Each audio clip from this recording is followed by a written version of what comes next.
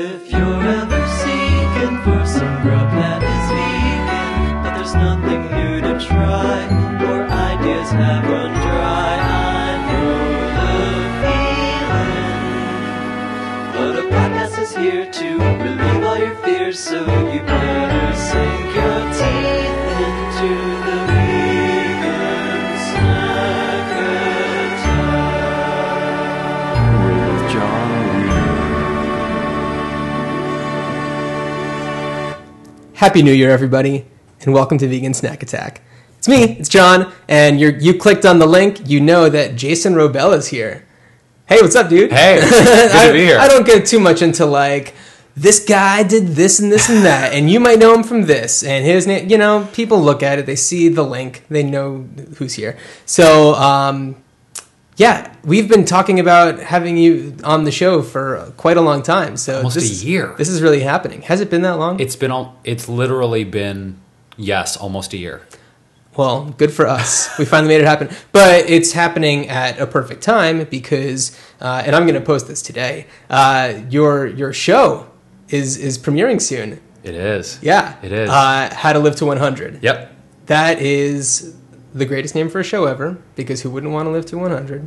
And yeah, and you made it happen. And we're going to get into that a little bit, but for those who are maybe less familiar with who you are and just love listening to my voice and my show, why don't you tell me a little bit about just who you are and what you do? Sure. I mean, obviously you're a well-known person in the vegan world. We'll just put it that way, but I'll let you define yourself. Well, my name Jason has its roots in Greece. Jason. Okay. Gotcha. Which actually the origin is healer in Greek. Pretty apropos, making healing Is food, it really? healing vegan food. Look at that. And then Robel, which is actually Polish from my mom's side, which means vrubel, means sparrow. So my name actually translates to healer sparrow. So I imagine myself as like a little sparrow with like a little med kit and like a little, like a little sparrow that goes around healing boo-boos on people. That's what I perfect. do. That's it. It's my spirit animal. I mean, that's who you are. That's your identity. You are a healing sparrow, and you should explore that a little bit more. Incorporate that with your brand, or a new band. I've been wanting to start a new band actually, and call it like the Healing Sparrow. Are you a musician? I am. Yeah, I'm a singer and a guitar player. Oh, that's great. Are you currently in a band? I'm not, but I want to be in a new band. So That'd I'm putting exciting. it out there to everybody out there, everyone who's listening. If you guys are in LA and you want to start a band, I'm looking for a side project. And, something epic, like, maybe like Queen-esque, like sweeping vocals, Freddie Mercury-infused vocals, a little bit of soul, maybe a little bit of like folkiness, just a mashup. Wow, that sounds like just about everything. You say that you want to get involved with more things. You have so much going on, though. Yeah. How could you possibly add to It's the energy. Like It's we the were just energy. talking about before the interview of like We were. the vegan dogs. Like you take a crazy dog and Yes. you feed it a vegan diet, it has even more energy. I know, I feel and like I'm a reflection of that. I've been I think since I last put out an episode, I have gotten a dog and I've been raising him vegan, and I've been like, man, he's just so energetic all the time. And yeah, thinking about it, it's like, oh yeah, well when I went vegan, I had a ton more energy, so why wouldn't he? So Exactly.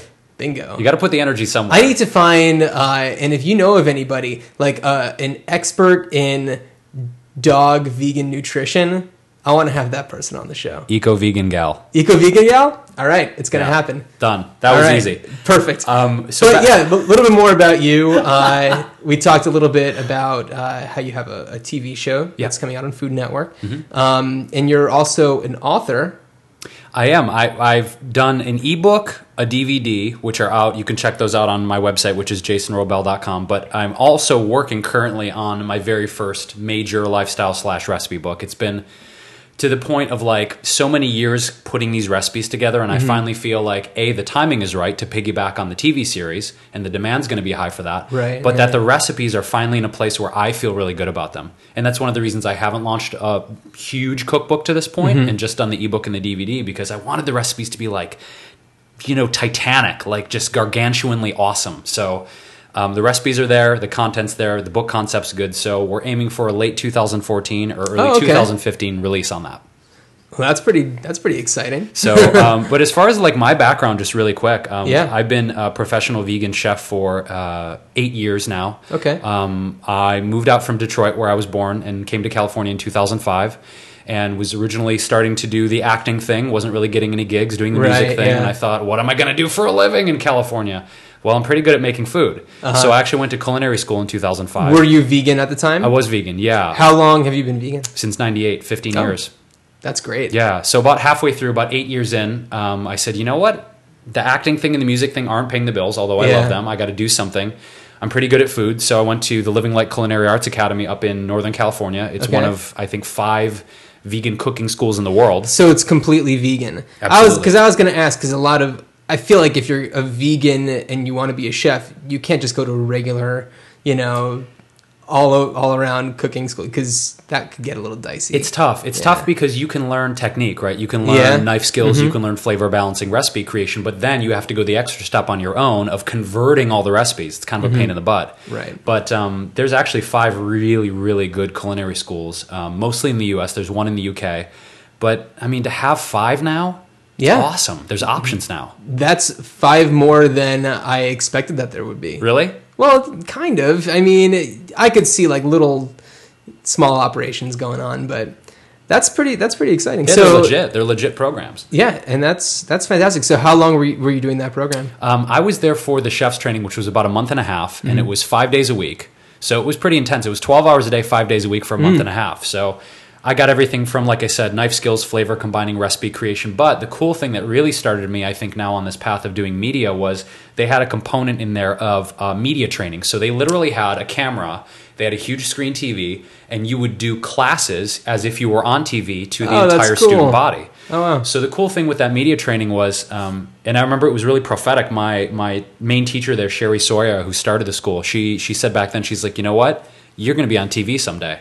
And I was like, okay, I've just graduated from culinary school. And he's like, if you say so. But You sounded really strange at the time too. I just like my voice training too. But Sherry was right. I saw her last year, and I was like, "You were like totally psychic, and it's finally happened." So that was really what started me on the path of being a culinary professional in the vegan world. And I went to actually New York. I was working for Matthew Kenny, who's a really amazing raw vegan chef. I did some stints in Detroit. Came back to LA. And since then, I started a vegan catering company. I started doing really the celebrity personal chefing thing, Right, which right. really kind of helped my career grow. Who was your word of first mouth. client? First client was Jeremy Piven. Oh, cool. Jeremy Piven. Is he vegan? He's not 100% vegan. He's had stints, though. He eats a vegan diet sometimes. Well, when I was with him, he was doing actually all raw and vegan. He was actually doing, and this is totally public, so I can say it, but he Right. was doing a chelation therapy for mercury. He had a mercury right, overdose. I remember that. Yeah. And he had some issues, so he was chelating for mercury, getting that out of his system. So we were doing a lot of raw food for him. I did stuff with Woody. I did 2 movies with Woody Harrelson. And through that, I actually got to meet a lot of great people and feed them, like Flea, Sigourney Weaver, Steve Buscemi, John C. Reilly. Like, there were a lot of Ice Cube. It was cool. It was fun. That's awesome. So the celebrity thing was cool, but really the big thing for me was starting a YouTube channel. I started my YouTube channel in 2009. And that was really a big step in me finally showcasing, the kind of the zaniness, the comedy, the fun that I like to infuse in all my recipes. Right.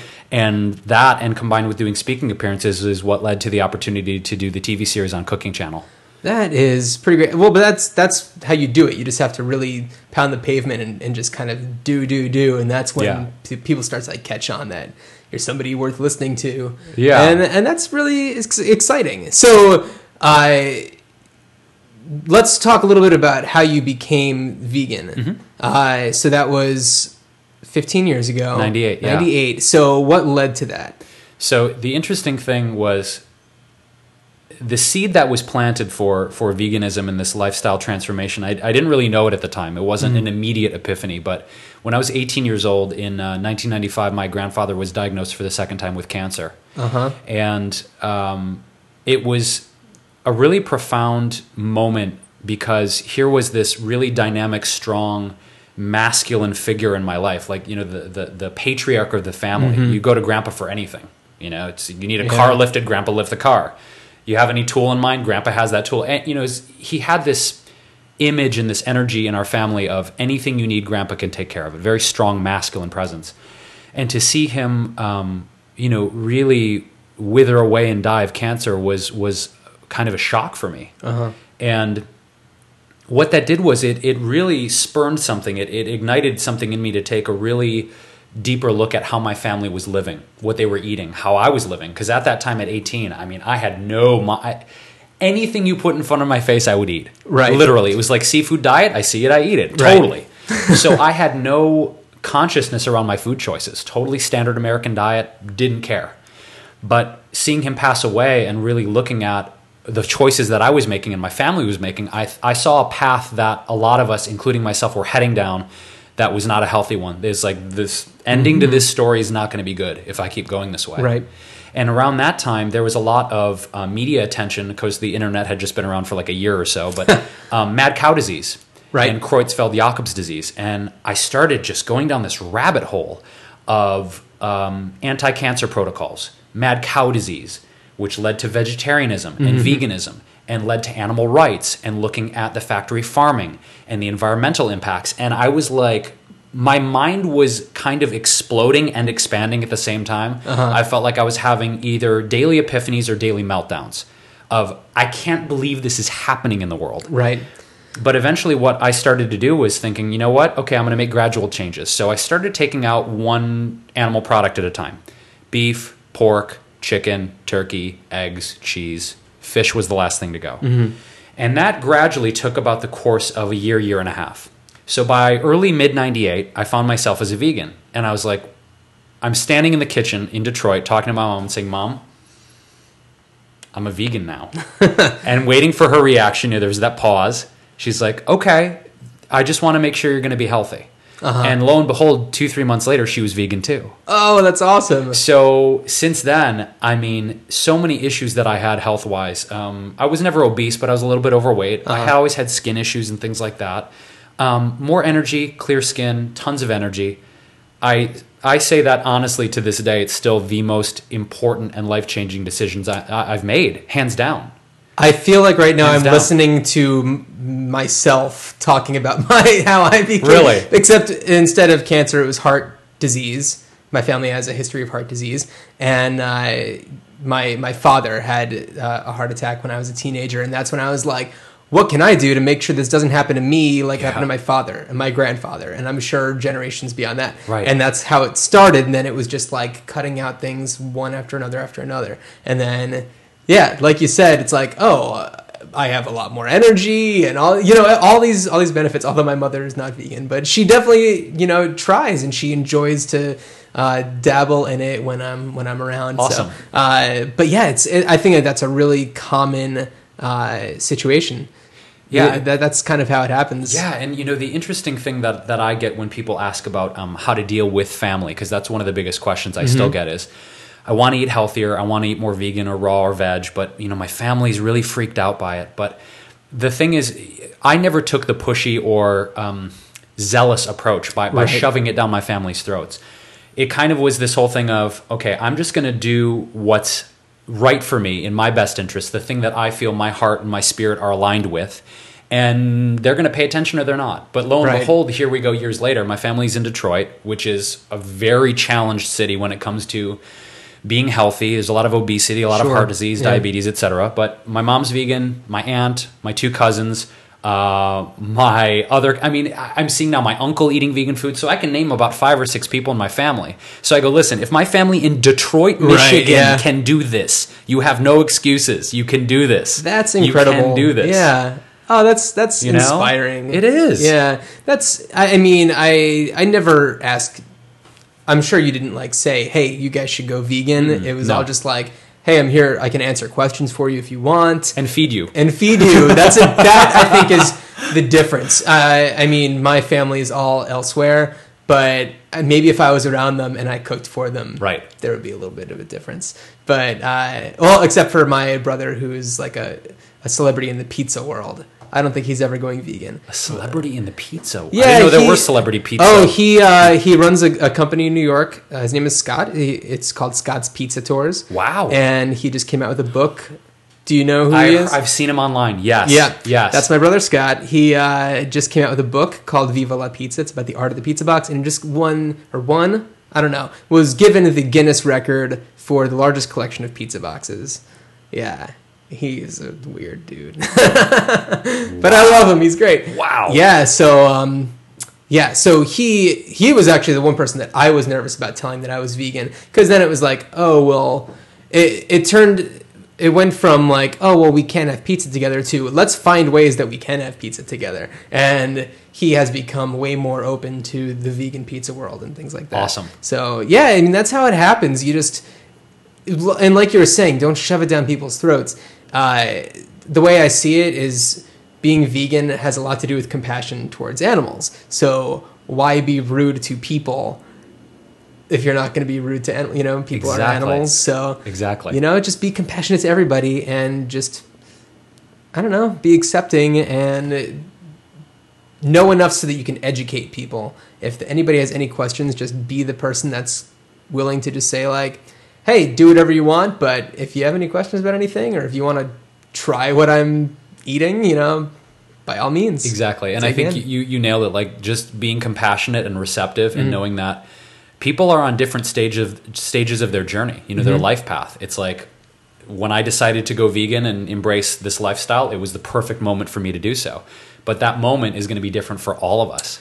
And where we are in our evolution and our consciousness. Everybody's different. Yeah. Everybody's different. And certain people, you know, for health reasons, find it really difficult to be vegan or vegetarian. And, you know, if the ethical part of things is important to them, then they'll find ways to make it work with health and everything. Yeah. It's a lot of iron deficiencies and things like that, but it's like, hey, eat a lot of spinach. That's easy to fix, though. Yeah. No, see, that's the thing I always tell people is, you know, they ask me all the reasons, as you did, why I decided to become vegan. It was really on all points. It was all the great health benefits, realizing that I could, through my daily choices, just be a example of compassion and respect for all life. And then, of course, the great lessening of the environmental impact. But from a nutritional standpoint, you know, I really was diligent in doing my research. I still am, because it fascinates me, of what is optimal for the human body. And if you look at it, any nutrient, even the tough ones people talk about iron, they talk about B12, D3, K2. Oh, you got to eat blah, blah, blah to get that. But if you look at it from a strictly scientific nutritional perspective, you can find all those things in a plant-based source. Sure. It's just a matter of choice. I popped a B12 pill this morning because I know that's like the harder one. I told you to stop popping pills, John. Hey, listen. Injections It's only. important. Injections only. If you find me in an alley with a needle, it's like, it's my B12. I swear. Yeah, B12 is a tough one, but yeah, plants, they got everything. That's what the animals are eating that synthesize in their body. That's so right. The plants are always the source. So for me, I always just love to be, like you said, a beacon of answers. Sure. Even the tough questions, because I love being able to answer or provide a perspective on really even the tough questions. Well, too. I have a question for you, Sure. because this is something that I've been looking into as recently as just like a couple days ago. I started looking into this stuff. Do you know anything about this whole thing about eating for your blood type? I do know a little bit about that. Because I went to the doctor the other day and I realized I did not know my blood type. And I knew that there are certain things about your body's chemistry and your blood's, makeup that, can really dictate what your body needs. Because it fluctuates from person to person, and the blood is a big component of that. So I looked into it, and I had found out I'm AB positive, and I was looking at the, just like some websites where it's like things not to eat. And I was like, oh, like avocados and bananas, really? Like, why not? And I don't understand why certain foods like that necessarily are bad. And I don't know. What do you know about eating for your blood type? Just very briefly, I've only read the original edition that I think came back out in the 90s, I think, is when the first one came out. But at that time, I personally didn't vibe with it, because the foods that they listed for my blood type, which is AB negative, by the way. Oh, yeah?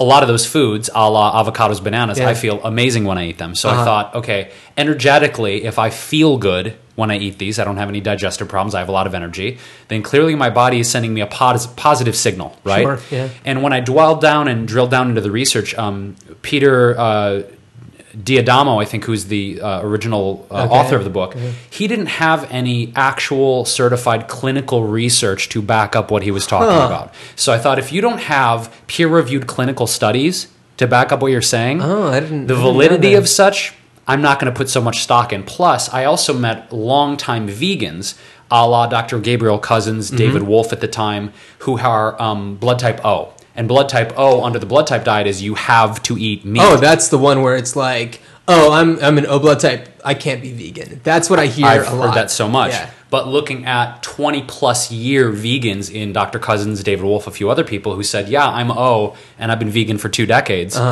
kind of debunks the whole thing. So personally, I have not found any benefit in it. Although if we're talking about blood type very quickly, I am really into the acid alkaline balance of blood. Okay, tell me about that. Okay, so the pH diet, if you will, or I just prefer to look at acid versus alkaline.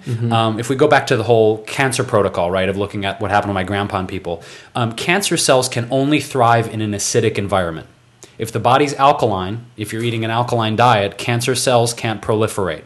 So what feeds acidic in the body? Meat, cheese, milk, eggs, sugar, refined products, artificial sweeteners, artificial dyes. Anything artificial or meat-based, naturally or animal-based, is going to acidify the body. There are no alkaline, as far as I know in the research I've seen, alkaline animal products. They all go toward acidic. So if I see that cancer cells thrive in an acidic environment and you're exacerbating an acidic condition by eating more acidifying products, not so good for the body. Somewhere in the middle, right? Certain things are going to be acidic, certain fruits are acidic, but I just think animal products across the board, again, in the research I saw, was like way on the acidic side. Yeah. So for me, I know that if I'm going a little bit toward the alkaline side, I feel better, I feel great, especially if you're working out, if you run, you lift weights, you do yoga. Anytime you're exerting the body and really working out your muscle tissues, your body overcompensates by being in an acidic state.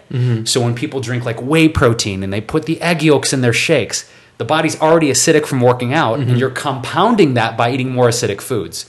So again, just strictly from a scientific perspective, I really feel better the more alkaline foods that I eat. So define, because I don't know too much about alkaline foods. Can you just talk a little bit about what an alkaline food is and what, I don't know, just kind of go from there? Sure thing. Yeah. So when you eat a food, it has a direct effect on your blood. It's the pH of your blood. So when you eat foods that are 8.5 or higher, thereabouts, you have an alkaline food. Anything below that's going to be on the acidic side. Okay. So when you eat something, let's use an animal product, meat, cheese, milk, and eggs as an example.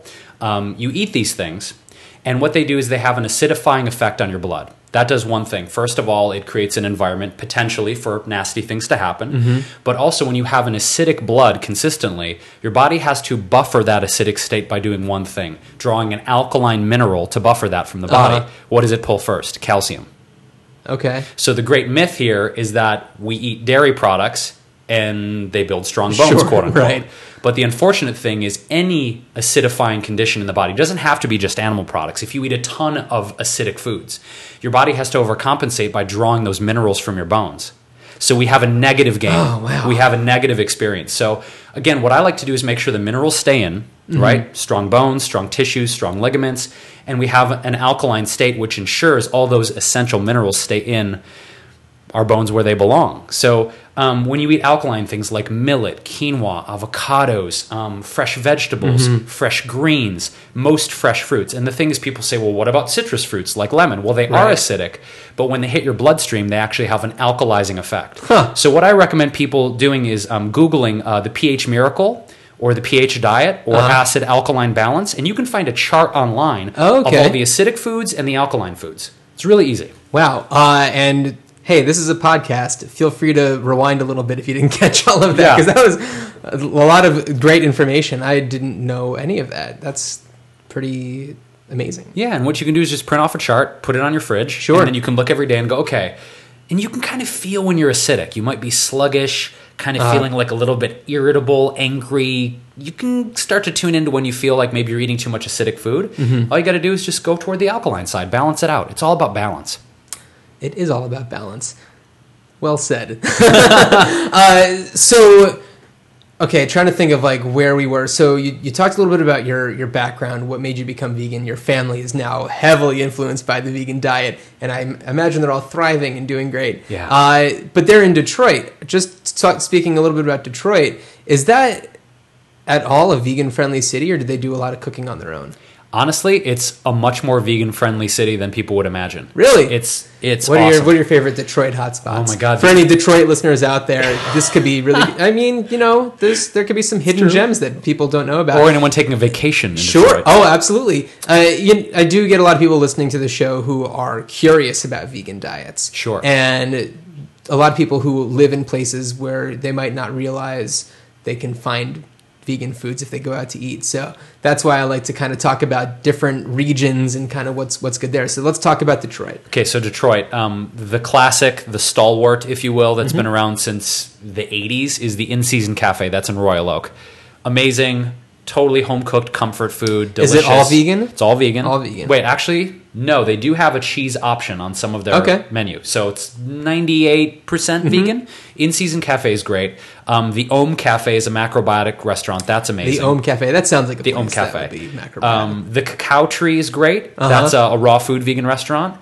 There's a place in downtown Detroit called Seva, S-E-V-A. Awesome. They have these General Tso's cauliflower chicken bites that are just like, ugh.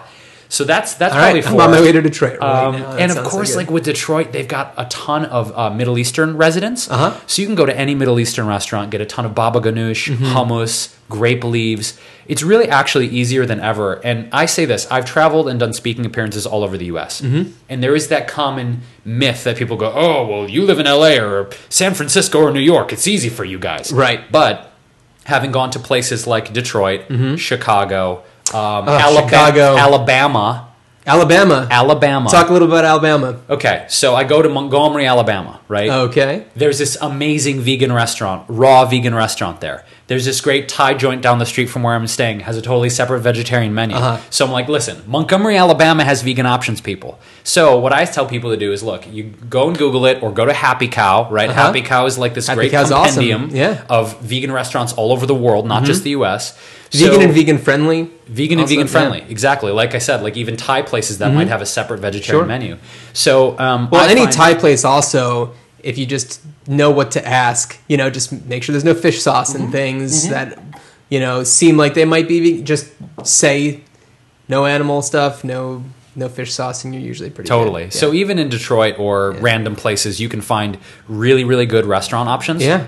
I was recently in Providence, Rhode Island, and I was there for a wedding, and I was like, oh, I'll look around. Across the street from my hotel was a vegetarian Asian place that was fantastic, and of Wow. course they had a lot of vegan options. There was I tweeted, I was like, hey, I'm in Providence, where should I go? There's a vegetarian restaurant in Pawtucket, Rhode Island, which is just a short drive away, and in the same strip mall, there's an all-vegan bakery called Wildflower. I've heard of Wildflower. Oh, Jason, it's so good! It's so good. Oh, Wow. It's fantastic. I had this whoopie pie there and like a peanut butter We got brownie. whoopie pie. Yeah, I know, man. Vegan it was- whoopie pie. Those Yeah, might be the they- three best words I've heard all day. Vegan whoopie. They actually sell some here in Los Angeles at locally over on Franklin. Sometimes they have them, so look out for that. You know what? I might just go there after this I know. and go and I'm try and so storm the close. gates. Sometimes they have them in a little like baked goods container. So just saying, that's all. Okay, well, it's not New Year's yet, so I haven't started my cleanse. Oh, so okay. I've got 2 more days to cheat, yeah. So we talked a little bit about how you do a lot of like vegan raw cooking. We talked briefly about this before we started recording, but that's something that you do. Do you always cook raw? No, I don't. No. Okay. Although I did start off that way. Oh, yeah. Like in 2005, basically the whole transition around the 8-year mark of vegan to me was I was eating a lot of vegan junk food. I was eating a lot of gluten. I was vegan, but I was just like, I would go to places like in Philadelphia, Gianna's Grill, which used to be this epic place. I used to live in Philadelphia. Okay, Yep. Gianna's Grill. I would go. That place is vegan junk food. Dude, I would go and I would get a whole Or vegetarian, I should say. foot-long Philly cheesesteak, polish it. I'd get 2 slices, which the slices were like the size Yep. of a pothole. Polish those. I'd get like God. 2 eclairs and a piece of pie. Okay, so let's just say I wasn't the healthiest vegan in the Yeah. world. And I started thinking, you know what? I got to start really transitioning into fresher food. So around that time, 04, 05, I was like, I'm going to try this raw thing out. I've been hearing a lot about it. few cookbooks were out at the time.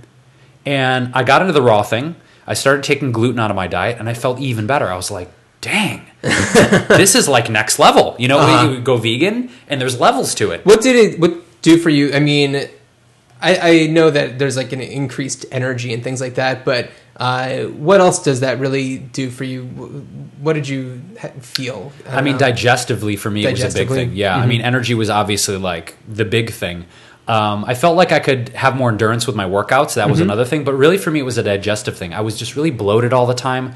I think it was probably a lot of soy meat and gluten that my body wasn't really feeling so good on. Right. So cutting out a lot of the processed products and the glutinous products, I just felt better. I mean, my digestion felt better and more energy. Those were really the two big benefits. And then so I started really doing mostly raw up until about 2009. I was still had my catering company, was doing vegan weddings, vegan events. But I honestly I was doing winters raw and I wasn't feeling my best in the dead of winter. And I thought, my body really is asking for soup. So if my body's asking for soup, why be cruel? Here, body, have some soup. You can still have a miso. soup and do it right. Have a cream of broccoli with cashew. Go for it. And honestly, I felt that eating clean cooked foods, I felt great. I felt balanced. And I felt more balanced than doing 100% raw. So I started incorporating cooked food back in about 2009, about 4 years after I started the raw thing.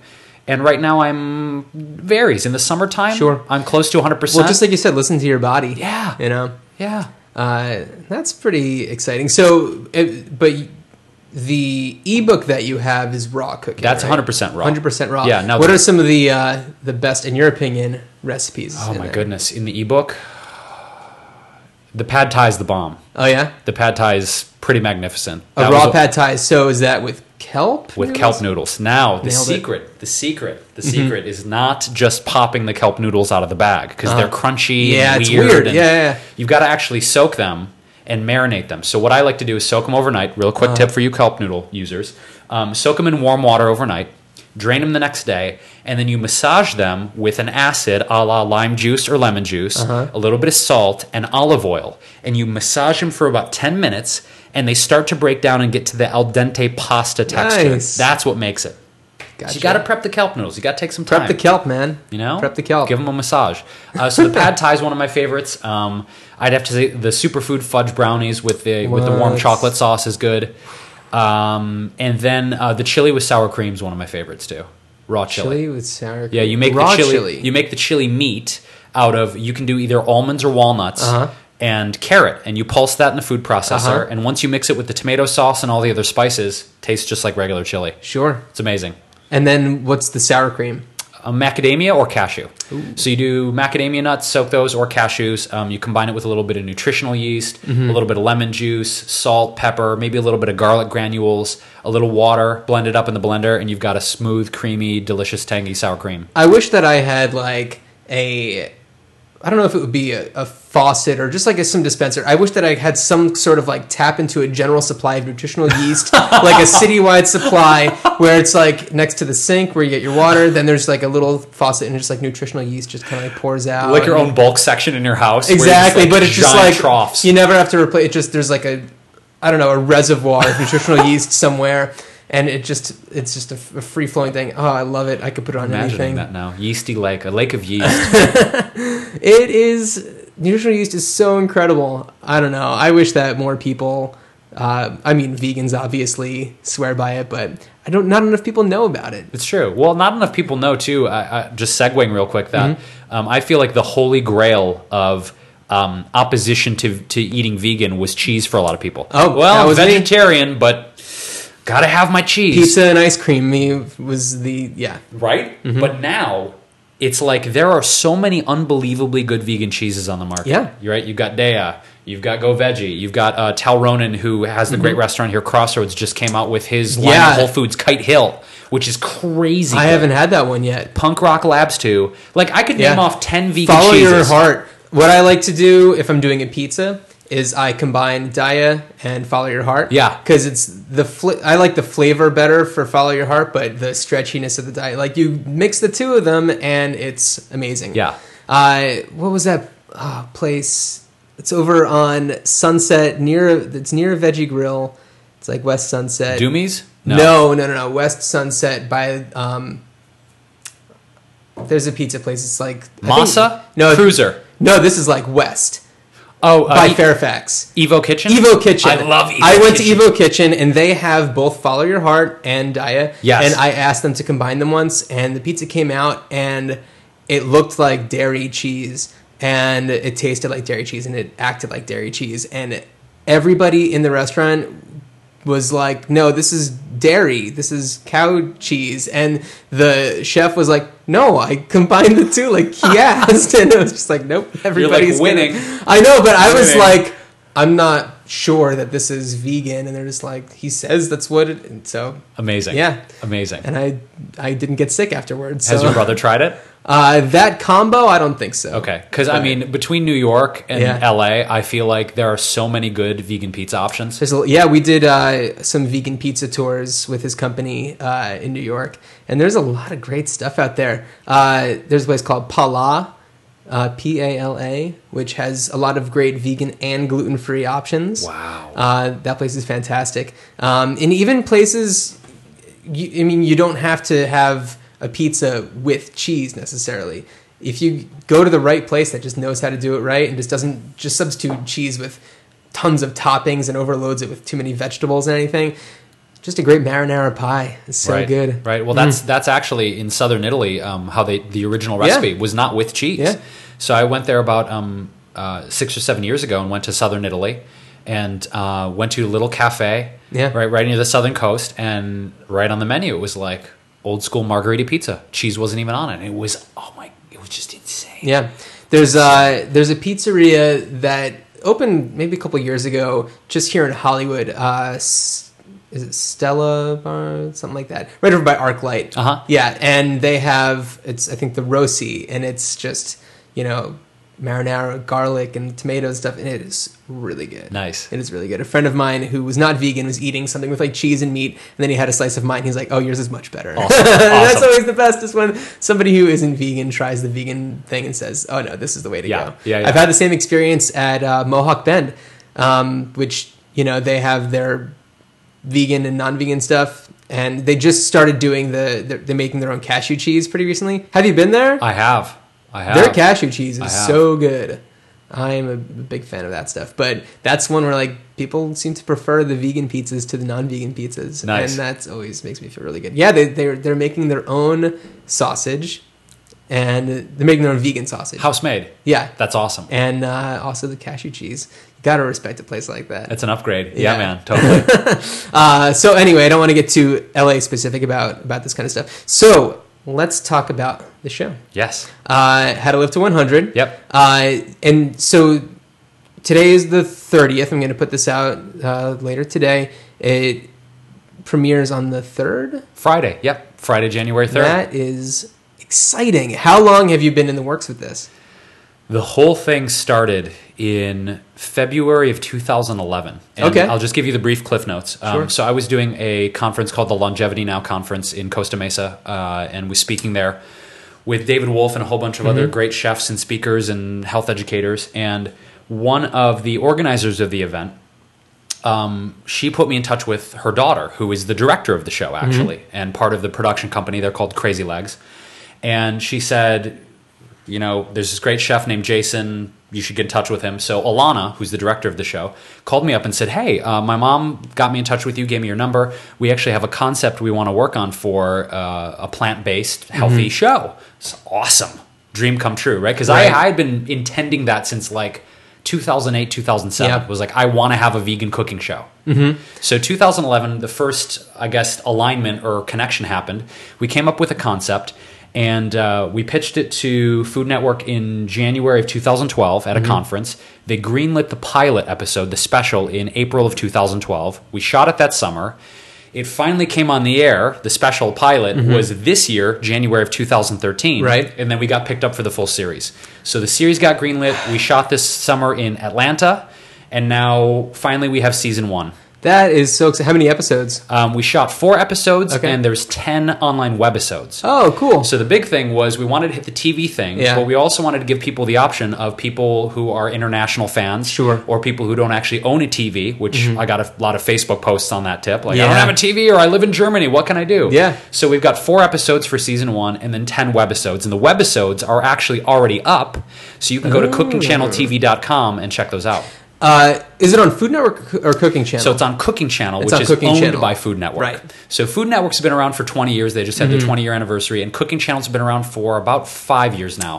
Cooking Channel is kind of like their underground, more indie channel, Yeah. where they launch a really cool concepts, more experimental concepts. Right. And that's also a thing, and not to get too like inside baseball about television. 'Cause Yeah. I produce and develop reality shows. Okay. And I've tried doing vegan shows, and I've got something that's in the works, that's in development, but that's not at the network level yet. And having something that has a vegan core is risky for networks, because it's like, I don't know, a lot of people think that it's a fad, and I'm just it's something that makes people who have dollar signs in their eyes a little bit nervous. Sure. So Sure. it's really great that this is happening now. And it's unfortunate that it didn't get a full run, a year or two ago. But, hey, in time, and maybe it just takes some time for people to realize, like, hey, this is something that people do want to watch and check out. Well, that was a big part of it, though, Yeah. is when we really got down and started talking to them about the concept that eventually became How to Live to 100. We looked at a lot of research and numbers of number of vegetarian households, number of vegan households, and also, more importantly, the growth over the last 20 years of the organic industry, the vegan industry, vegan products. And the other statistic that was most compelling was the number of U.S. households that were eating meatless meals. Not strictly vegetarian or vegan, but the massive increase in the past 5 years of the number of households eating more meatless meals. So seeing the demand rise for not only the product, but the lifestyle and eating more plant-based food, I really feel like this is the moment where, the mainstream U.S. market is ready for this, and that's why it's happening now. That's why it didn't happen 3 years ago or 5 years ago. Right. Do you know any of those numbers offhand? No, not off the top of my head. No. I'm curious. There's so many statistics. I'm it's so like, curious, because that's one of the things where it's like I'd love to find out that information. But the growth is obscene. It's great. I mean, Absolutely.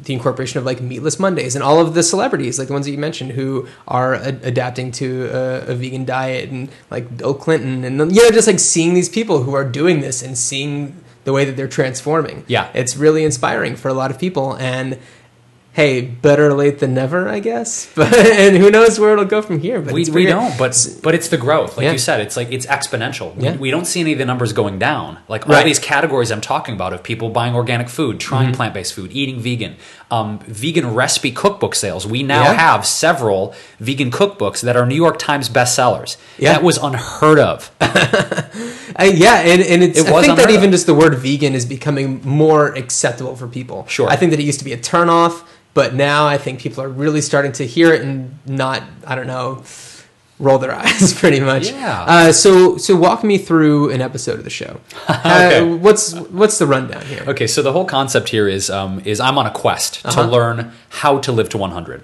So I have characters in the show. So it's, dig this if you can for a second. It's part sitcom, part cooking show, part man on the street. Here's a typical episode. I'll explain it. So Okay. I'm going to visit my guru, whose name is Roshi Joe, who is an amazing character because he's kind of like your anti-guru, where he's like this Burt Reynolds, totally cool, like machismo, very cool dude, but who's very wise, who has all these great tips about nutrition and food. So I come to him and I'm like, hey, Roshi, I really want these tips to learn how to live to 100. I've been having wondering what's the best food to fight inflammation. So he tells me about cauliflower, and I'm like, oh, okay, let me go check out cauliflower. So I go to my muse. Her name is Sunny. She owns this vegan cafe, who I totally have the hots for. I'm always trying to get her to go on dates with me. She never does. So we have this gentle, flirtatious relationship where I'm always trying to go out on dates with her, but we're also trying to outdo each other with recipes. So we challenge each other to who can make the best recipe. So Roshi sends me out on this quest. I go visit Sunny. I'm getting inspiration from them, trying out new recipes I've never tried before. But then also one of the components is me going and visiting regular restaurants and doing vegan versions of their classic recipes. Okay. So I'm visiting other chefs and trying out their food, collaborating on recipes with them. So it's kind of like one little tip or one little clue leads to the next segment, leads to the next segment, leads to the next segment. So it's a half-hour show, and it's these three great concepts Sounds like a in dense one. half hour. It's a lot of information, and it's a lot of great recipes. It's really fun. There's a lot of comedy. I bet. So that's your typical episode, is me going on a journey. And the way that we've structured the show is different than the special, the pilot, where I had a whole lot of different recipes. With a series now, we're focusing on one hero ingredient per episode. So so there's a theme for each episode, Exactly. one maybe being cauliflower. Exactly. Right. So the episodes we've got are Going Back to Collie. We've got Attack of the Scrumptious Tomato. We've got Cuckoo for Coconuts. And Awash in Squash. Nice. So the hero ingredients are definitely the focus of each episode. And what are the webisodes like? The webisodes are actually recipes that we didn't have time to incorporate into the half-hour show. show. So it's deleted scenes, essentially. Deleted scenes, extras, bonus footage. So there's a whole bunch of extra recipes that didn't make the actual TV series that are on there. And then I also have cooking tutorials. So there's a segment on how to open a coconut, a segment on how to cold smoke tomatoes. So there's tips and tutorials and kitchen tips there. It's pretty cool. And this is all shot in Atlanta? All shot in Atlanta. So any Georgians out there, if you're looking to do some vegan stuff, you can, I don't know, after each episode, go to the spots and check it out. Totally. So that's pretty cool. That's Yeah. so exciting. It's actually finally happening. It is. And I think the concept, too, being a hybrid concept, is one that the public is ready for. Because if you look at the programming stats, your traditional cooking show of, hey, I'm going to stand in the kitchen for an hour and just make recipes. Although that's there, and there are great chefs who do that, I really feel like Cooking Channel is really getting behind, like I said, innovative concepts, really creative content. Yeah. And the show concept is just an extension of that. That's fantastic. Yeah. But hey, Jason, let's talk about snacks. You brought some snacks here. Okay, so now I need to say something. Yes. I did not make these snacks. Okay. My mother did. No way, mom snacks. So we have Christmas goodies from no my mom. way. So every year she sends me a care package with megalithlically insane vegan and raw treats and cookies. So these are raw so and these vegan. are all raw. Is your mother raw? My mom's high raw. She eats a lot of cooked food. But here, I want to say one thing. If I were to ever go on Iron Chef versus my mother, which would be great TV, by the way, it'd be great programming, I would be hard-pressed to defeat her. She's an even better chef than I am. Look out. She's insane. Does she have her own YouTube channel yet? She doesn't have her own YouTube gotta channel, get on but we've been talking about when she moves out to California in a few years. Hint, hint. We're going to open up a vegan bakery that will take over the world. So with all due respect to the current vegan bakeries in the world, Look out. look out. Look out. Because Look out. Ma-Ro is coming. Yeah, right? Look Ma-Ro's out. coming. Wildflower in Pawtucket, Rhode Island. That's right. I love you guys, but, my mom's got game. So here's what we have. We have these are quinoa crispy treats. So these are a quinoa, higher protein, raw, vegan take on a traditional Rice Krispie treat. Thinner, yes, but the flavor is hauntingly similar to a Rice Krispie All right. treat. I'm going to go for this and try not to Ready? hear that crunch. Whoa, that's so good. Yeah. Remember kind of that vanilla-y, marshmallowy flavor of a Rice Krispie treat? Nailed it. How It's does crazy. she do it? That is so good. A lot of hours in the kitchen and a lot of patience with a dehydrator. Oh, okay. These are dehydrated, actually, not baked. That's really, really amazing. Dude, when you eat one, the addiction of these, you immediately went for another I'm like, one. Mom, so do you think it's healthy that you sprinkle crack into the crispy treats? Because, I mean, I feel great. It's the way that people have been doing it for centuries, Sprinkle the crack on there. That's really good. Way to go, Mom. Pandora's box. Okay. So the second thing, What is this? these are her take on Thin Mints. So old school Girl Scout cookies, right? Yeah. Chocolate covered, crispy mint on the inside. Again, raw, totally vegan. They smell like Thin Mints. They do. They snap like Thin Mints. I'm going to take pictures of all these things and I'm going to post them on Twitter. Wow. And the same texture, too. Like graham crackery on the inside, but fudgy on the outside. Right? That's what I mean. Mom's got game. And I have to say... She knows serious, what she's doing. dude. But my Achilles heel is baking. I just want to make that known. I know that might not have been a question like, Jason, what is your Achilles heel as a vegan chef? It's baking. I never really learned it. I'm decent at it. But if you were going to throw down with me, that's the thing. If I was to go on Iron Chef or a competition show and they're like, today's competition is scones. I'm done. I'm done. Well, that's where Mom steps in. You know, she just takes over from there. How is she with all other kinds of cooking? Incredible. Mom doesn't have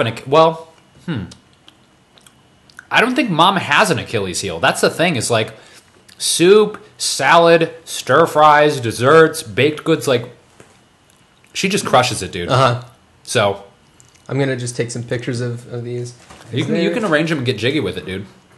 Oh, that's so good. You have an Instagram account, right? I do, but I don't really post a lot of. It's not very vegan Food snack porn attacky. heavy? Yeah, at Vegan Snacker on Twitter is where I post a lot of photos. I need to follow you if I'm not following you. Hey, man, it's gonna happen. Those are incredible. Mom, you've done it again. Maro comes through in the clutch. Oh, you want some of these too? What is this? Oh, you know what these are? Let's talk about them. Okay, so these are what can I think of them right now? I just forgot the name. They're not longanberries. These things from Thailand. Why can't I think of the name right now? I'm having a brain fart. Oh my god, they're one of my favorite things. So anyway, let's peel them while I think of the name. I don't think I've ever had one before, actually. These are oh god, this is so funny that I'm having this brain fart right now. I'm gonna let you work it out because I don't know it. They also call them oh god, why can't I think of this fruit? So they're Asian, but they also grow in California. I got these were from a friend from the Hollywood Farmers Market. Oh yeah, and they're they look like little miniature, maybe like coconuts. They're not, and I'm trying to. No, I know they're not. I wish I could hold these up. I wish we were doing a Skype session. You unpeel and it looks like there's an eyeball inside. They're I should Google this because I can't remember. I keep thinking longanberry, but they're not a longanberry. They're not a jujube. They're delicious. Let me see if the taste can jog the memory. This is so funny.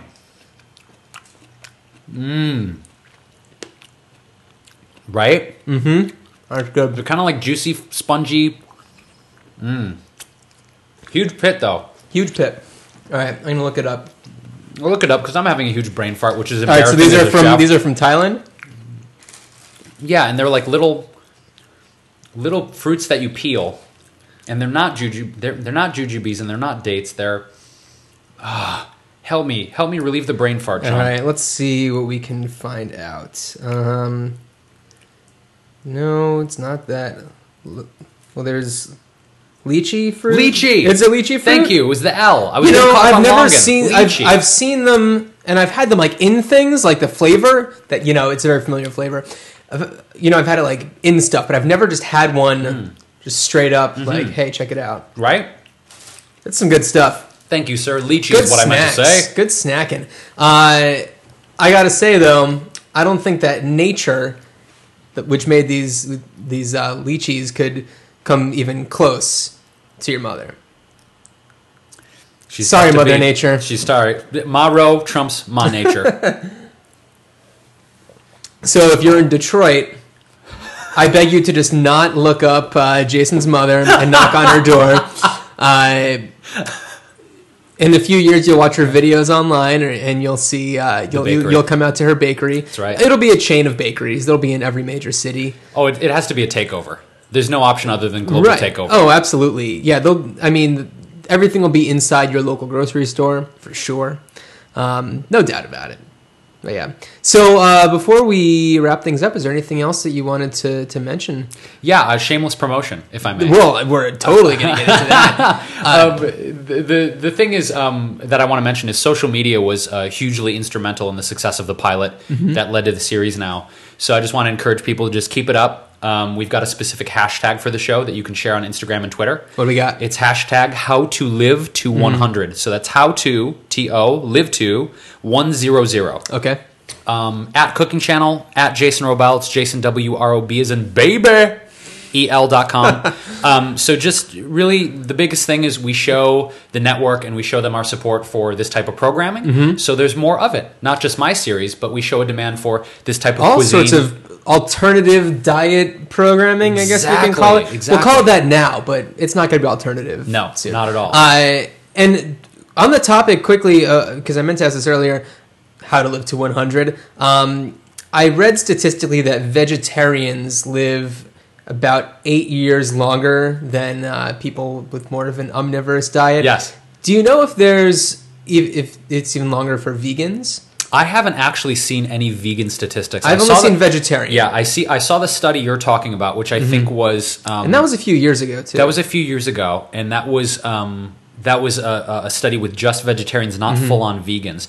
I do know that, real briefly, in doing a lot of research with centenarians who live in blue zones around the world, these are the people who are living past 100 and more in large concentrations. Sure. There are very similar statistics and lifestyle choices they're making. One, primarily plant-based foods. Some of them do eat some animal foods, but it's not the main crux of their diet by any means. Secondly, daily exercise in some form. Even if it's just walking or swimming or hiking, something gentle, they're moving their bodies daily. Third, a sense of community and family, right? They're with their families. There's a strong sense of bonding. They don't live too far from their families. And they're also integral in their community. They're involved in some way. The other is eating a highly mineralized diet and drinking lots of water. Mineralization and hydration, very key. And there's other factors, but those are really the main ones that you can see across the board with people living to 100. And you know what? Not taking life too seriously, minimizing stress, taking it easy, absolutely, letting go of anger, resentment, forgiving people. So you got to do it. For people listening, even though he just told you how to live to 100, still watch the show. Yeah, please don't say, "Okay, got it." Oh, thanks. that checklist. Okay, no problem. I'll get on it right now. Yeah, so people should set their DVRs. This Friday the 3rd is when it's starting up. 6 p.m. Pacific and 9 p.m. Eastern. Yeah. And we've got the Friday night slot. That's every week for the series now. We've got the Friday night slot. Primetime. Primetime, baby. Holla. Yeah, so set your DVRs. If you don't get the Cooking Channel, contact your cable provider. Or at least, if you don't have a TV, just check out the website. And that's going to be on Cooking Channel's website, the webisodes? Yep, it's cookingchanneltv.com. Yeah. And then you have your own website. Are the webisodes going to be on your site too? They are not, sir. Okay, so just go to Cooking Channel. But you do have a website. I do. Just yourname.com. Just jasonrobel.com. jasonrobel.com. And there's great recipes on there. You can have links to all of my YouTube videos. I've got 200 plus recipes up on YouTube. What? Great blog posts too. So check out the website. One last question for you. Yes. What's your favorite thing to eat? You saved the hardest one for last, didn't you? Oh my God.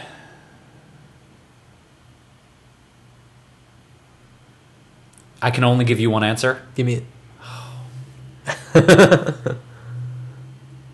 Do you want to do like top 3? I have to. Okay, Wait, it's top 3. One is impossible. I gotta say my top 3 foods are probably coconut, mango, avocado. I keep it tropical, yo. That's definitely keeping it tropical. I keep it tropical. Coconut's taken over, man. Coconut's in everything now. And for good reason. That stuff's amazing. It's amazing. Yeah. All right. Well, Jason, thanks for hanging out. Thanks, John. Thank you for sharing these amazing snacks. And thanks, Ma Ro, for baking such amazing food. So check out all that stuff. Watch the show. Watch the webisodes. Watch the videos on YouTube. Everything, everybody. Check it out. This guy's awesome. Thank you so much. Thanks, John. Thanks for listening, everybody.